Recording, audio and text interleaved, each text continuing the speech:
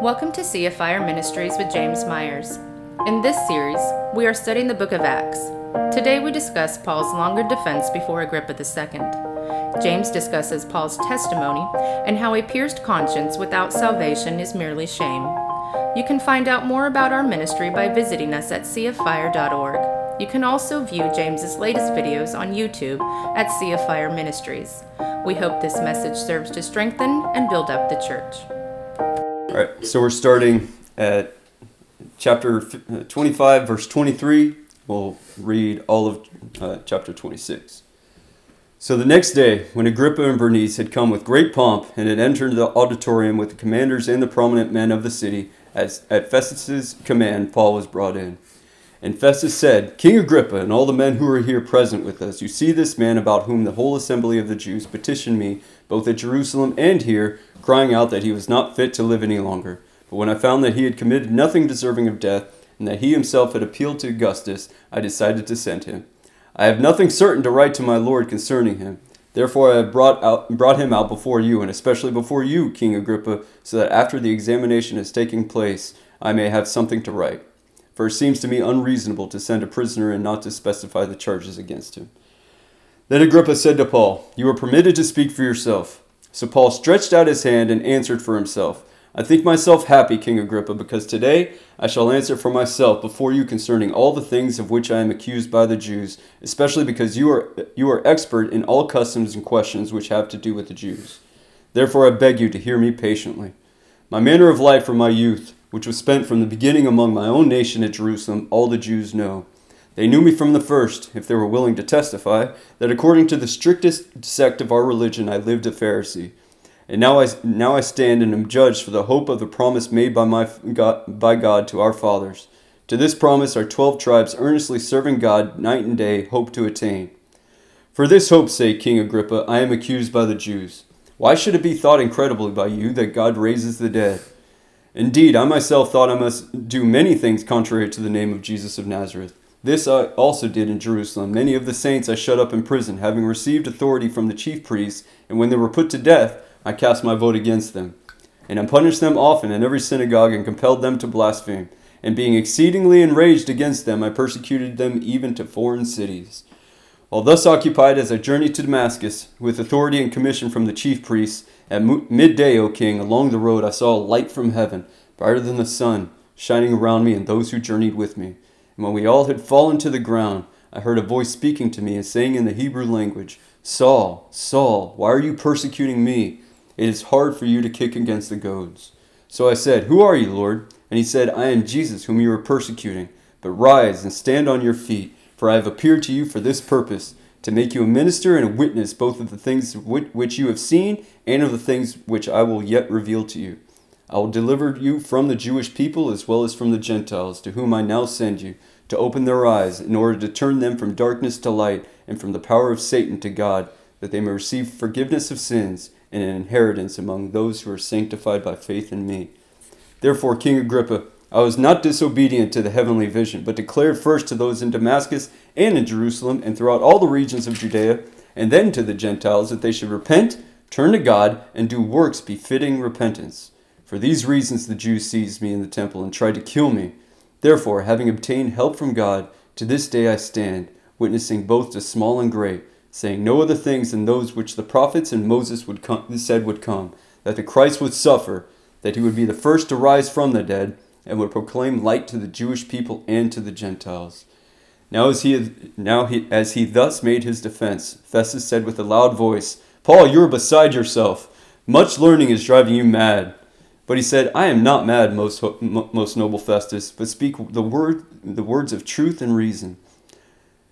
For the king, before whom I also speak freely, knows these things, for I am convinced that none of these things escapes his attention, since the thing was not done in a corner. King Agrippa, do you believe the prophets? I know that you do believe."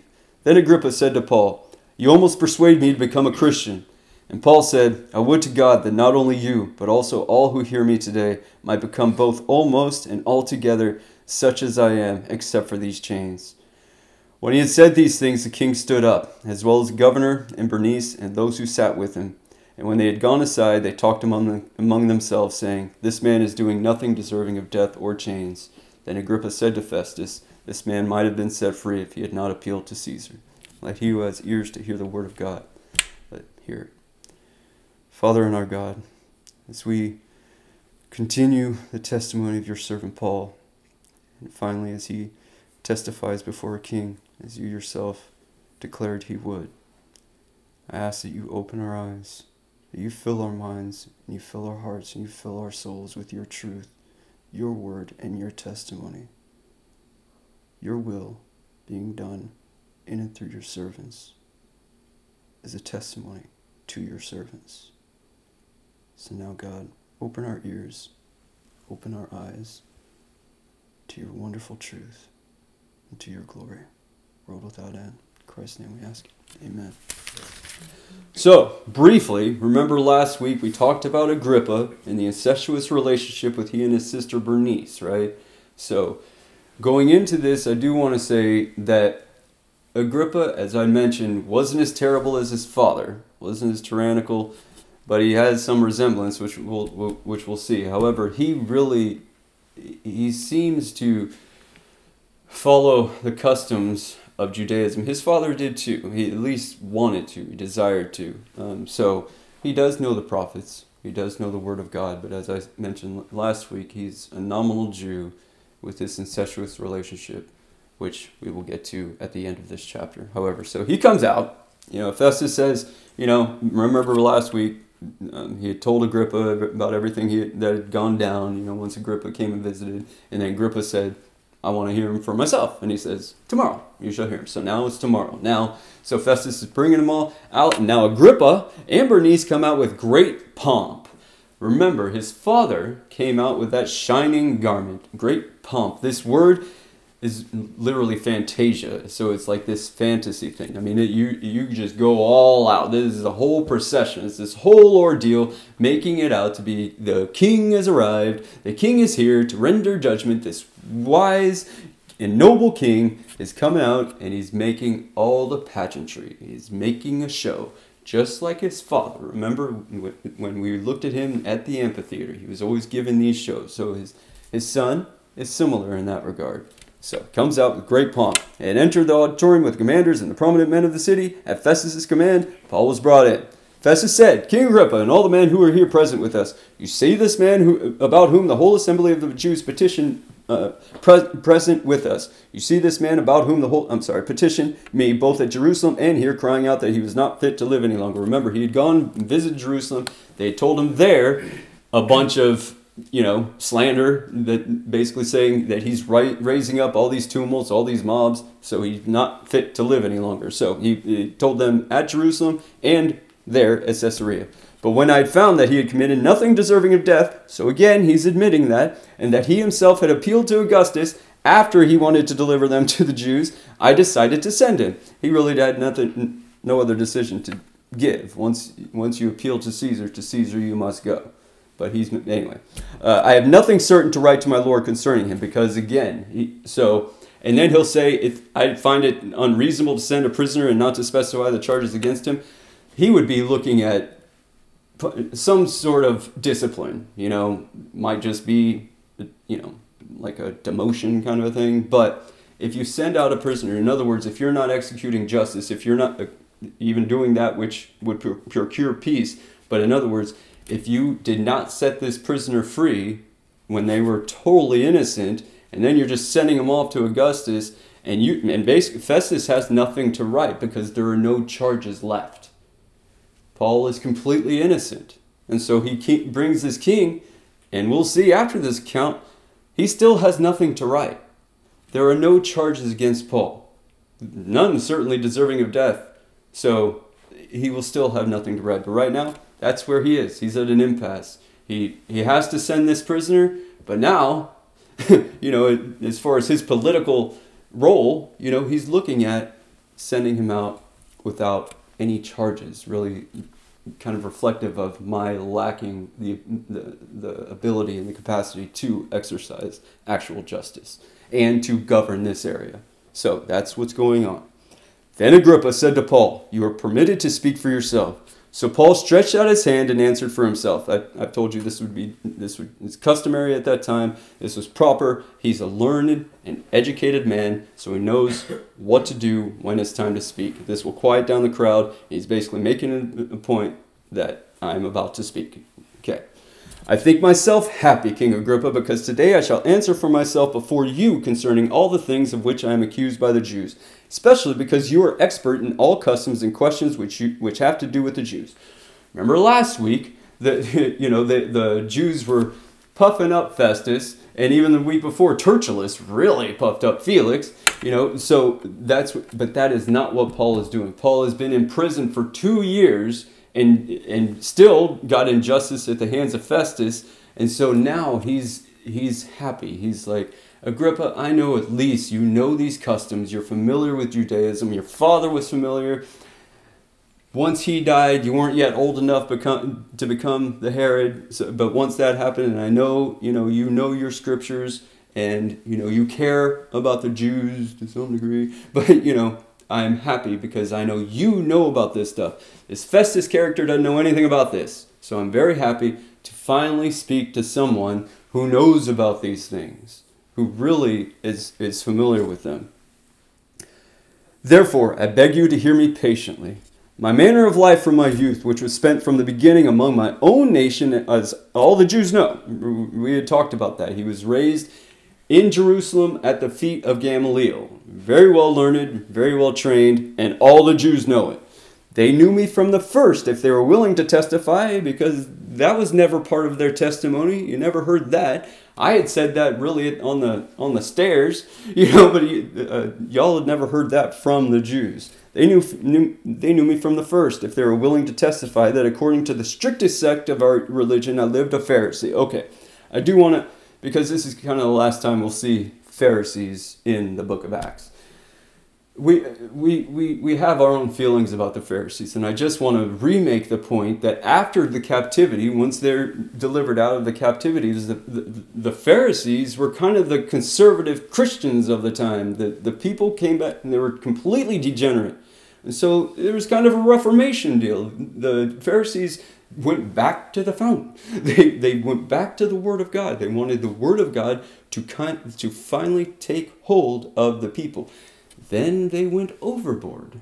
And then they started commanding, let's quickly. Matthew chapter 23, verse 1 through 12. Then Jesus spoke to the multitudes and to his disciples, saying, the scribes and the Pharisees sit in Moses' seat. Therefore, whatever they tell you to observe, that observe and do. But do not do according to their works, for they say and do not do. For they bind heavy burdens, hard to bear, and lay them on men's shoulders, but they themselves will not move them with one of their fingers. But all their works they do to be seen by men. They make their phylacteries broad and enlarge the borders of their garments. They love the best places at the feast, the best seats in the synagogues, greetings in the marketplaces, and to be called by men, Rabbi, Rabbi. But you do not be called Rabbi, for one is your teacher, the Christ, and you are all brethren. Do not call anyone on earth your father, for one is your Father who is in heaven. And do not be called teachers, for one is your teacher, the Christ. But he who is greatest among you shall be your servant, and whoever exalts himself will be humbled, and he who humbles himself will be exalted. Real quickly, there's so much here, but I just wanted to show you what the Pharisees, what Jesus is saying is, obey what they say, because they are saying according to the scriptures, but not according to what they do. They keep on foisting all these heavy burdens on men, which they themselves don't carry. They pretend to carry when they're around other men. So do as they say, but not as they do.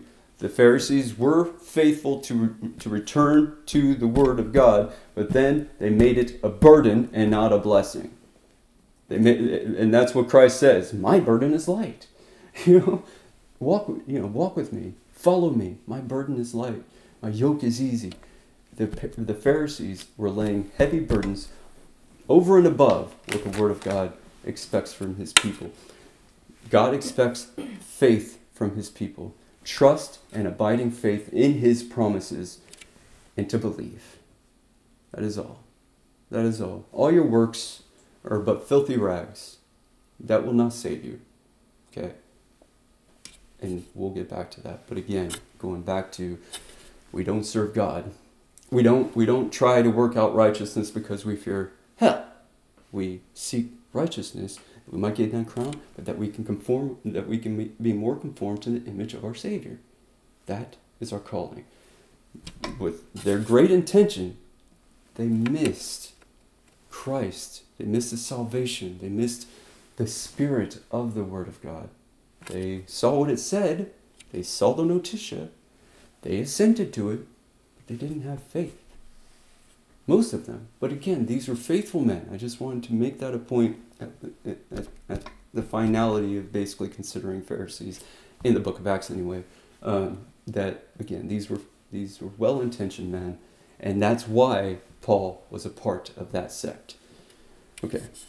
And now I stand and am judged for the hope of the promise made to God our fathers. So again, I am judged for the hope of the promise made to our fathers. This isn't new. This isn't new. I'm being judged for the same thing that especially the sect of the Pharisees believe in, the resurrection, all that the prophets said.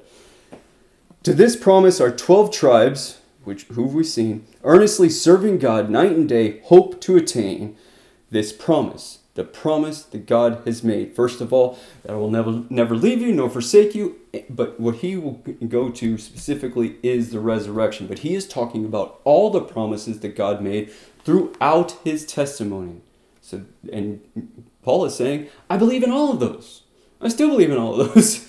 I see them fulfilled in Christ, but I believe in all of those. For this hope's sake, King Agrippa, I am accused by the Jews. Why should it be thought incredible by you that God raises the dead? See, this is where y'all is helpful. For all Texans, or all the non-Texans out there, y'all are losing out on vocabulary because this you is actually plural. So he's not just talking to King Agrippa here. So he's basically really, why should it be thought incredible by y'all that God raises the dead? And basically what he's saying is, this is unreasonable, really. Whatever pantheon of gods that you have, if you're really believing in this all-power supernatural being, and you think that he is utterly powerless to raise people from the dead, you have a small thought of God, or you have a small God. Whatever it is, it's not the God who is. So basically, why should it be thought incredible by y'all that God raises the dead? That's foolish. Indeed, I myself thought I must do many things contrary to the name of Jesus of Nazareth. This I also did in Jerusalem, and many of the saints I shut up in prison. Again, he's going back to, hey, I was hostile. I was doing the same thing that the Jews are accusing, the same thing, that hostility. Even in Jerusalem, having received authority from the chief priests, and when they were put to death, I cast my vote against them. So we saw him with Stephen. And this is our indication that it didn't only stop with Stephen. He cast his vote again. Now, this suggests he could have been part of the Sanhedrin, but I doubt it. I think he was an authoritative figure, but not in the Sanhedrin. But he did cast his vote for execution. And I punished them often in every synagogue and compelled them to blaspheme. What he's saying is now he knows it's blasphemy, because what he did and what they were doing is going around just like we see, parts today, going and telling them to deny Christ, to denounce Christ at the point of death, at the threat of death, at the point of the sword. And we will see later martyrs, when we talk about martyrs, that is exactly what they're called to do, to deny Christ. And they rather give up their lives than to deny their Savior. While thus occupied, as I journeyed to Damascus with authority and commission from the chief priests, O midday, O king, along the road I saw a light from heaven, brighter than the sun, shining around me and those who journeyed with me. So all of this obviously recounts Damascus. However, he does go into more detail. And when we all fell to the ground, now we did see that they had all fallen to the ground, and I wanted to wait until this point to share with you that I think that this means that all those other men were saved. They all fell to the ground. They all saw that light, and they all helped Saul to Damascus. They were all saved by that light. They didn't know the voice, but Saul did, and he testified to them what the Lord of glory, which they themselves had witnessed, had said to him. So it might be conjecture, but I don't think it's far-fetched conjecture that every one of the men that were with him were also saved. They were all fallen to the ground. I heard a voice speaking to me and saying in the Hebrew language, this is the first time we see that Jesus was speaking to him in Hebrew. Saul, Saul, why are you persecuting me? It is hard for you to kick against the goads. We've seen that. So I said, who are you, Lord? We've seen that. And he said, I am Jesus, whom you are persecuting. We've seen that. Now, but rise, stand on your feet, for I have appeared to you for this purpose, to make you a minister and a witness both of the things which you have seen and of the things which I will yet reveal to you. So, you've fallen in submission and in salvation. Now rise. Rise up in me, just like he will raise us up on that last day into him, into his presence. That is exactly what Jesus is saying. You have fallen, you've submitted, you are saved. Now rise. Rise to your calling. Rise to your purpose, to the calling that I have called you to. Rise up, stand on your feet, for I have appeared to you for this purpose, to make you a minister and a witness. So minister and a witness, they're different, right? A minister exhorts and he preaches the word of God. A witness just tells you what they've seen and heard. And that's exactly what he tells them. A witness both of the things which you have seen, so even this, and of the things which I will yet reveal to you, which is plenary, which is plenty. It's so many times. And he comes and visits it so many times too. So, I will deliver you from the Jewish people, as well as from the Gentiles, to whom I now send you, to open their eyes in order to turn them from darkness to light and from the power of Satan to God, that they may receive forgiveness of sins and inheritance among those who are sanctified by faith in me. Now, what Paul is suggesting here is that Christ has called him to open their eyes in order to turn them from darkness to light and from the power of Satan to God. So he's saying, Jesus said, to whom now I send you to do this, to open their eyes. The minister, the herald, is called to preach and minister the word of God so that God opens the eyes. So he's saying, I'm sending you to open their eyes as a conduit, as a means. You are my man, just like we've seen in the book of Judges, or in Joshua and Moses, all of his faithful servants, he fills with himself to testify to him, to open blind eyes, to turn people from darkness to the light, to turn people from Satan to God. Remember, repentance is the turning from, salvation is the turning to. We turn from sin and darkness and Satan to God, and through Christ our Savior. So that's what he's saying, though. I'm sending you through me to open their eyes. And by the way, remember, he's blinded at this point. So it's kind of ironic. I'm going to send you out to go open their eyes while you can't see. Okay? I mean, it's just, there's a lot here. But God is faithful, and that's what he's telling them. I'm sending you to open their eyes. This is my purpose for you, because this is my call. This is my purpose. I have sent the Spirit. I've been crucified, I suffered, I died, I rose, I ascended, I have sent my Spirit, now I have saved you. Go to these men, open their eyes, turn them from darkness to light, turn them from Satan to God. That is what we are all called to do. We are all made to fall on the ground, and we are all shown his radiant light, and we are all risen up from our Savior. Remember when we had seen when Jesus, raised that girl from the dead, he helped her up. Remember when Peter and John that lame man was healed. Peter helped him up. When you fall in submission to your knees, only the power of Christ will raise you up again. Some people their conscience will be struck, and they will fall to their knees in absolute agony and pitying themselves because of their sin. Woe is me, for I am undone, and they will remain broken because they are still without their cross. Repentance outside of the salvation of Christ is merely guilt, and that's all it is. It's just shame. There's no restoration. There's no light from that darkness. Repentance, which remains on its knees is not raised up to God. So it's a turning from, it's a turning to. Christ is calling him for this purpose, just like he's called all of us for this purpose. Therefore, King Agrippa, I was not disobedient to the heavenly vision, because that would be foolish, but declared first to those in Damascus. So he immediately goes. Remember, he was going to Damascus, so now he's in Damascus, and he gets taught some, more from Ananias, I'm sure. And even there, even in Damascus, he preaches. He immediately goes to Jerusalem, preaches there. Remember, until Jesus told him, get out of here. They're not going to receive your testimony, and they're going to kill you. So I was not disobedient to the heavenly vision, declared to first in Damascus and in Jerusalem, and throughout all the region of Judea, then to the Gentiles, because that is what Christ had said, right? Tarry in Jerusalem. Once the Spirit comes, go out into Judea, and then to Samaria, and then to the ends of the world.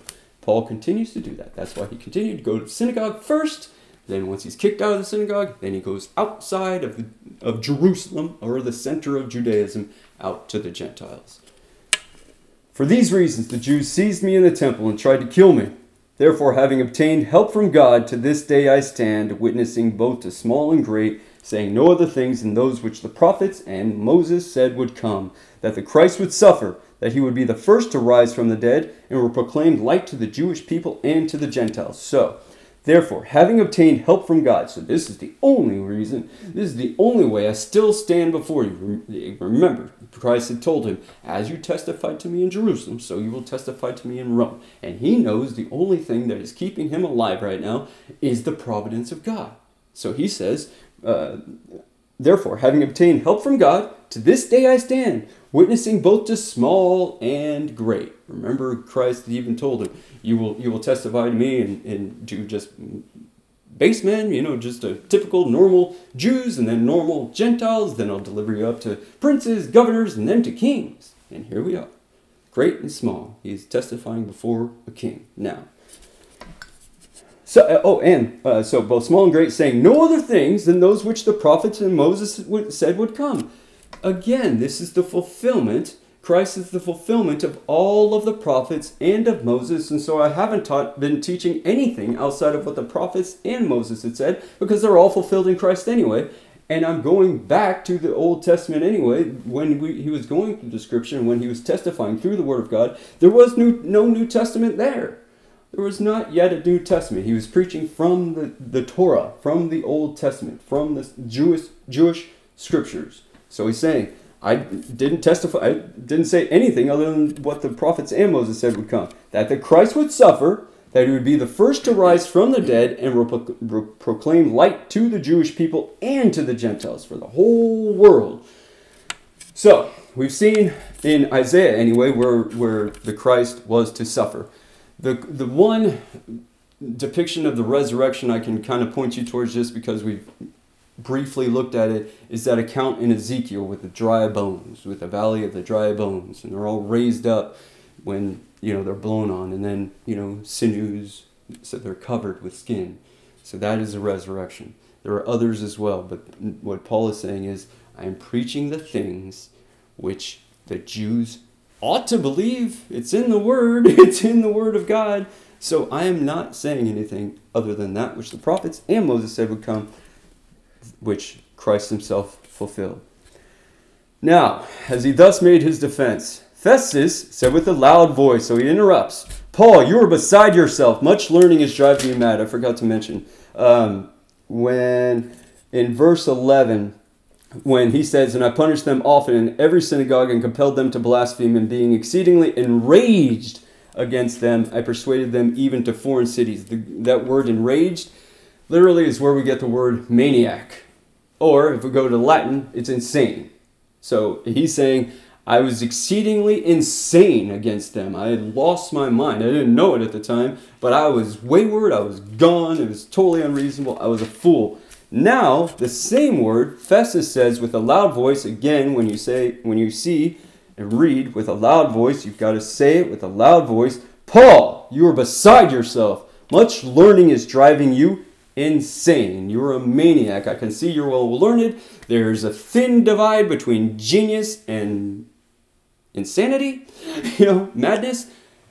And I think you've crossed that line. I know you're well learned. I know you're very well educated. And look at you. You're articulating well. All this kind of seems to make sense. But whoa, this is crazy, man. You're talking about resurrection. You're talking about, this fulfillment of all these prophets. It said that your Messiah, your Savior was going to come and he's going to die, and then he was going to be raised. And then he's going to send light out to the Jews and to the Gentiles. So it's not even just for your nation anymore. Whoa, away with this, Paul. You've been reading too much. You've been listening to too much, professors and all that. Calm down. You're insane. You're beside yourself. Much learning is driving you mad. But he said, I am not insane, most noble Festus, but speak the words of truth and reason. In other words, again, I had been insane. I had been exceedingly insane against them when I was in the same darkness you were in. Tell me where any of this is counter to logic. Tell me where any of this is insane, maniacal, or foolish, or untrue, or unreasonable, or irrational. Tell me one thing I've said that doesn't go according to truth. No, I am not a madman, Festus, most noble Festus, but speak the words of truth and reason, of truth, of absolute truth from his word and reason, which he does, which he did all the time in the synagogues, reasoning with the Jews, and that's what he's saying though. I speak the words of truth and reason. If you can't handle the truth, try your best to work out the reason. Reason, rationale, will bring us to truth. To just hear a statement of truth, which may or may not be true, and just suggest that it's just too outlandish, it cannot possibly be true, without ever actually considering the rationale for it, is foolhardy. It's foolish, and that's what Festus did. That just sounds to be crazy. That's just too good to be true. I mean, sounds reasonable, but it's insane. And if he were to hear the testimony of Paul and hear that he speaks the word of truth and reason, maybe Festus takes the time to think these things through, ultimately to salvation. But he doesn't. He doesn't. But he said, I am not mad, most noble Festus, but speak the words of truth and reason. For the king, before whom I also speak freely.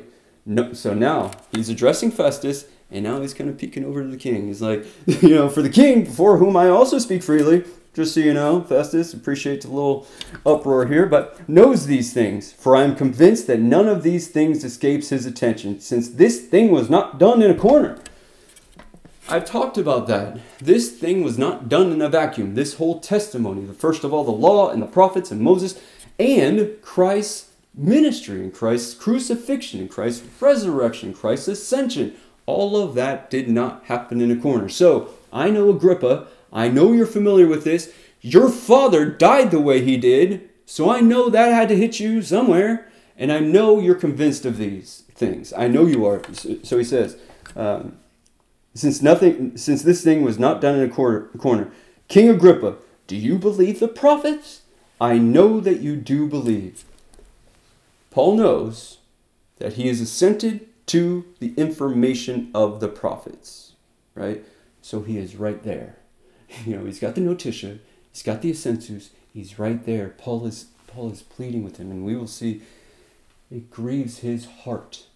It grieves the preacher's heart. It grieves any Christian's heart to evangelize, to testify to Christ, to only have the other person, to only have the recipient remain in darkness.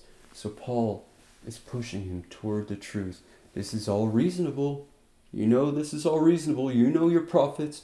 You know Moses. And I know you believe those. Right? So, then Agrippa said to Paul, you almost persuade me to become a Christian. This is kind of a bad translation. It really says, in such a short period of time, will you persuade me to be a Christian, Paul? In this little bit of time, you really think, just in this brief account, you can get me to become a Christian? This suggests his heart was starting to turn. Basically, he's saying, you think in such a small time period? In other words, maybe with a little more time, I could consider some of this. But I have my sister. I have my incestuous relationship that I would have to put down. And I know that many men and women do not come to Christ because of some other love that they know they will have to rid themselves of should they come. That's Agrippa. That's Agrippa. He knows. He knows his prophets. He knows his Moses.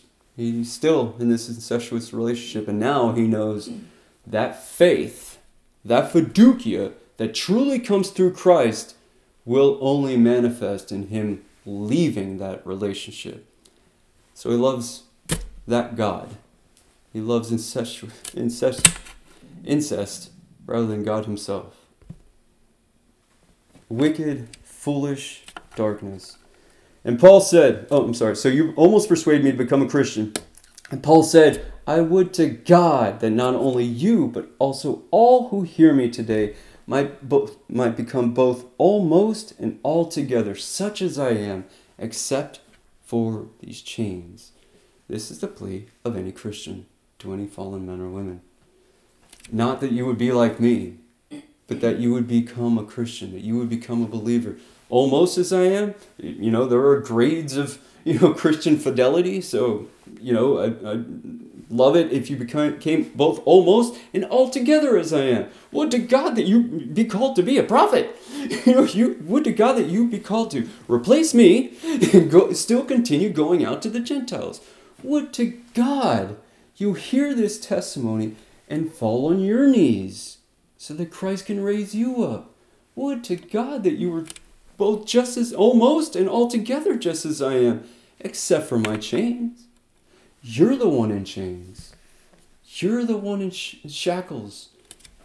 Be freed from that. I would be to God that you would be freed from your chains. Then Agrippa said to Festus, this man might have been set free if he had not appealed to Caesar. Well, when he had said these things, the king stood up, as well as the governor and Bernice and those who sat with them, when they had gone aside and talked among themselves, saying, this man is doing nothing deserving of death or chains. So, when Paul had said those things, would to God that you would be almost altogether such as I am, except for these chains. They get up immediately. Remember, Agrippa had said, in such a short period of time, will you persuade me to become a Christian? And then, at the first striking of his conscience, at the first moment of contrition, possible contrition, he leaves. He flees as a coward. And so does Festus and all who were them. So stood up, they left, they counseled among themselves, and they all agree. They all agree now, this man is doing nothing deserving of death or chains. So Festus is also agreeing. Festus at least recognizes at this point, all right, that was outlandish. That was a bit hasty of me. I understand that it's at least reasonable. This man is doing nothing deserving of death or chains. And Agrippa said to Festus, this man might have been set free if he had not appealed to Caesar. The men that Paul continually has to go before are in chains. That's what I want to illustrate here. Paul is bound, he's imprisoned, and he's going to council after council, and now before a king, before a bunch of imprisoned, shackled men who are living freely in the darkness, while Paul is imprisoned in light. Chains do nothing to him. He's mentioned that, remember? His life isn't worth anything outside of giving it over to Christ. But he is testifying to fallen men, to imprisoned men. The apostle, the great apostle, bound by the Spirit to be bound by men, to testify to them that they themselves are bound in sin, and that God has delivered over and over and over and his salvation, his outstretching arm of salvation, does not grow lax, does not grow tired, does not grow weary. God doesn't change. He remains the same. He's just as faithful through his Son now for ultimate deliverance. The bondage in Egypt was terrible. The tyranny that we have seen in the book of Judges, it's awful. People are having to hide under the rocks. And like I said, these men, or people, men like these men, will be seeking shelter under rocks when that day of wrath comes. And Paul is imploring them to turn from the destruction, to turn from the bondage to the light. It's one thing to recognize you're in bondage. All of the people in Jericho knew they were going to be destroyed. One came to salvation. All of those people had the notitia and they had the ascensus. Rahab was the only one who had the fiducia. Paul remains the only one throughout this account. He gives a long testimony after the mob, to the mob, and then he gives, again, I think Luke just kind of gives us more brief details, but he goes into specifically the resurrection again. What it suggests to me is that as Christ had called him to be a minister and a witness, it's proper to be a minister in one respect, but once he's before and being judged in a court, he becomes a witness. We saw even in those accounts, he didn't talk really. He specified the resurrection of Christ, which goes back to the law and the prophets. Okay, so he didn't testify to everything else that he did to Agrippa. But again, he's imprisoned. He's still a prisoner. They even say this man is doing nothing deserving of death or chains. They will send him in chains to Rome. He will have a little bit more freedom. He'll, as we've seen, he will have visitors. But we are freed men and women. On the other side of the Red Sea, on the other side of the Jordan, in his promised land here. His promised land, his promised place is his presence. Heaven is being with our God. If heaven does not have God, it isn't heaven. We think of heaven as this wonderful place. What's going to go down in heaven? Is there going to be basketball? Is we going to play golf? Definitely think there's going to be a golf course. I think in hell, I'm sure I've said this. This is from Sproul, though. There's going to be a golf course, but and it's going to be a beautiful golf course, but no clubs and no balls.